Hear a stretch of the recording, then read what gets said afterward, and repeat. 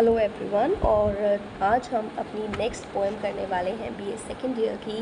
That is the poem written by William Wordsworth, the world is too much with us. Okay, as we know that William Wordsworth is a nature poet, so he worships nature as his mother, as his guidance.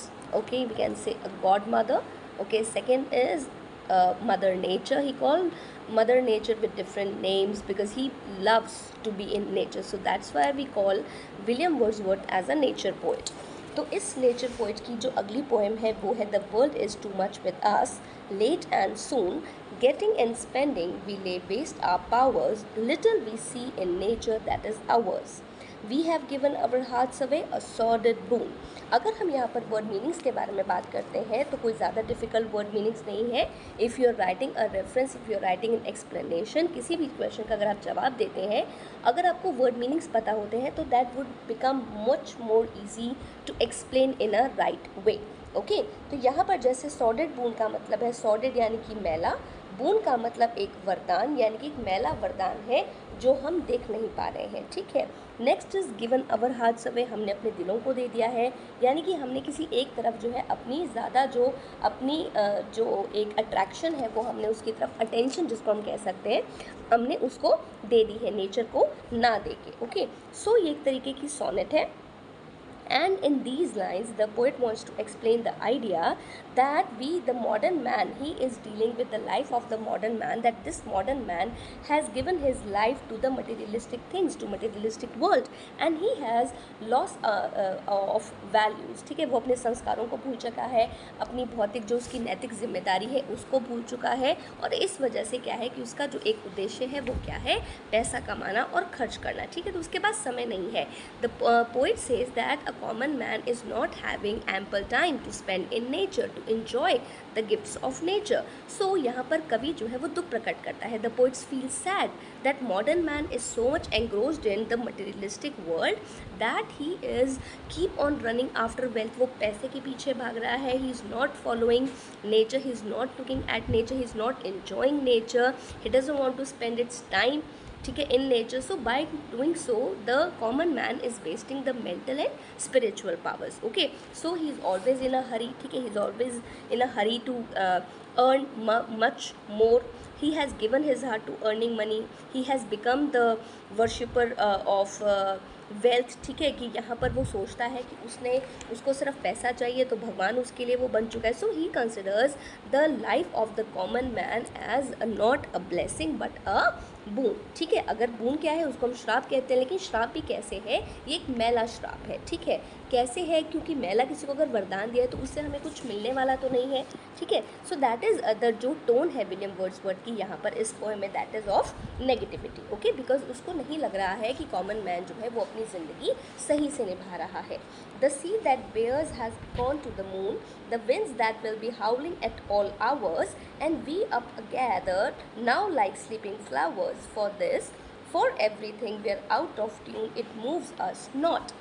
यहाँ पर इसका कहने का मतलब ये है that the poet again is feeling sad that man's preoccupation with materialistic world is increasing day by day. He has severed his communion with nature, यानी कि उसकी जो बातचीत होती है, जो हम कुछ समय जो हम नेचर में बिताया करते थे, वो समय पहले से ज़्यादा कम हो गया है, ज़्यादा नहीं हुआ है। बहुत कम लोग कोशिश करते हैं कि वो कमरे से बाहर निकल कर देखें उगते हुए सूरज को, चाँद की रोशनी को, धूप को महसूस करें, enjoy करें। Okay, so he says that the common man has lost the beauty. ठीक है, he is keep on disturbing his own life by earning more and more. उसने अपनी ज़िंदगी को खुद ही इतना परेशान कर लिया है क्योंकि वो सिर्फ कमाने के बारे में सोचता है। He wants to spend the money on luxurious items, facilities. So the sole aim of modern life is that keep a on earning. Okay, so the जैसे हम कहते हैं जैसे हवा जो है वो धीरे धीरे बहती है। ठीक है, सिमिलरली हाउलिंग का मतलब क्या होता है, दहाड़ना। अप गैदर्ड का मतलब रुक जाना, आउट ऑफ ट्यून सही तरीके से ना होना, मूव्स अफेक्ट करना, प्रभावित करना, है ना। बेयर्स का मतलब बर्दाश्त करना, ठीक है। So he says that the winds are blowing roaring all the time but now they have stopped and looks like sleeping flowers present a captivating scheme. अब आप ये देखिए that people have changed lifes according to their culture. Working culture क्या है, अब हमें लगता है कि नकली फूलों को अगर हम ऑफिस में लगाते हैं तो उससे ज़्यादा ब्यूटी होती है, बट जो नेचुरल फ्लावर्स की ब्यूटी होती है उसकी बराबरी कोई नहीं कर सकता। अगर हम अपने कमरे में एक चांद की फ़ोटो लगा लें तो क्या वो असली चांद के साथ उसकी खूबसूरती को, उसको जो ठंडकता शीतलता जो प्रदान करता है वो कंप्लीट नहीं हो सकता है। So is out of touch from these sides, यानी कि उसके सामने वो साइड्स जो है, वो जो सीन्स है वो नहीं रह गए हैं, because he is not in connection with the nature. Okay, great God, I would rather be a pagan suckled in a creed outworn, so might I standing on the pleasant lea, having glimpse that would make me less forlorn. Have sight of Proteus rising from the sea, hear old Triton blow his unweathered horn.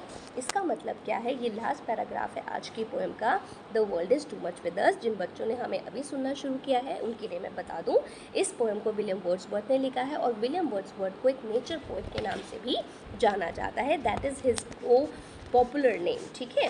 So यहाँ पर कहने का मतलब क्या है, pagan क्या है, pagan is all about जो प्रकृति में विश्वास करता है, ठीक है, सक्ल्ड है, पालन पोषण हो रहा है, फेयरलॉन है, नाखुश है, अकेला हो गया है, ग्लिम्सेस का मतलब है झलकें, प्रोटियस भगवान समुद्र का देवता, ट्रिटन गौण समुद्र का देवता, ठीक है। तो हॉर्न का मतलब क्या है, शंख जो हम बजाते हैं। So the poet is again expressing the view that man's life is have become a mechanical world. Mechanical world क्यों हो गया है, क्योंकि हम इसमें मैकेनिकली मशीन की तरह काम करते हैं, मशीनरी की तरह वो दिन रात चलता है, and we do not spend our time with nature. So man's indifference towards nature has hurt the poet a lot, ठीक है। यहाँ पर कवि को एक इस मटीरियलिस्टिक वर्ल्ड ने बहुत ज़्यादा नुकसान पहुँचाया है, चोट पहुँचाई है, ये कहते हुए क्योंकि वो प्रकृति को देखना नहीं चाहता। He is ready for conversion to heathen to have the visions of gods and goddesses, ठीक है। हम भगवान को घरों में ढूंढते, प्रकृति में नहीं देखते। हम ये नहीं कहते अग्नि देवता की हम पूजा करें हैं, we are not respecting the gods of nature. और अगर हम नेचर के साथ हम कुछ अलग करते हैं तो उसकी वजह से हमें वो नुकसान बर्दाश्त करना होगा। So he wishes that he would have born and brought up in a pagan family, ठीक है। वो कहते हैं कि काश मैं एक पैगन फैमिली में मुझे जन्म हुआ होता, जहाँ पर वहाँ पर प्रकृति की जो है, जहाँ पर पूजा की जाती। Okay, so he would have seen the sight of sea god Proteus. वो कहते हैं कि प्रोटियस को मैं देख सकता हूँ। समुद्र में से एक देवता आ रहे हैं पानी का वरदान लेकर, अग्नि देवता है जो हमें आग का वरदान देते हैं कि सभी को जो है अग्नि से क्या मिले, शुद्धि मिले, पानी से जो है वो हमारी आत्माएं जो है वो तृप्त हो जाए, सूरज की रोशनी हमें दे, चंद्रमा से हमें शीतलता प्रदान होती है। So there are lots of examples of this that we should not disrupt और डिसइंटरस्पेक्ट नेचर, बिकॉज नेचर जो होती है वो क्या है, that is the wellwisher of a common man. वो एक कॉमन व्यक्ति की वेलफिशर है और वो प्रकृति के साथ अगर आदमी जुड़ जाता है, so he deserves much more than the materialistic things. Facility सिर्फ पैसा ही नहीं होता है, it is more than that, ठीक है। So we can say the example, the line that William Wordsworth wants to explain the idea that the man, the common man, should spend at least few time or some time with the nature, in the laps of nature, प्रकृति की in the lap of nature, I'm sorry, कि वो प्रकृति की गोद में अपना जो है वो समय अच्छे से बिताए और सारा समय जो है पैसे के पीछे ना भागे। Okay, so thank you for today.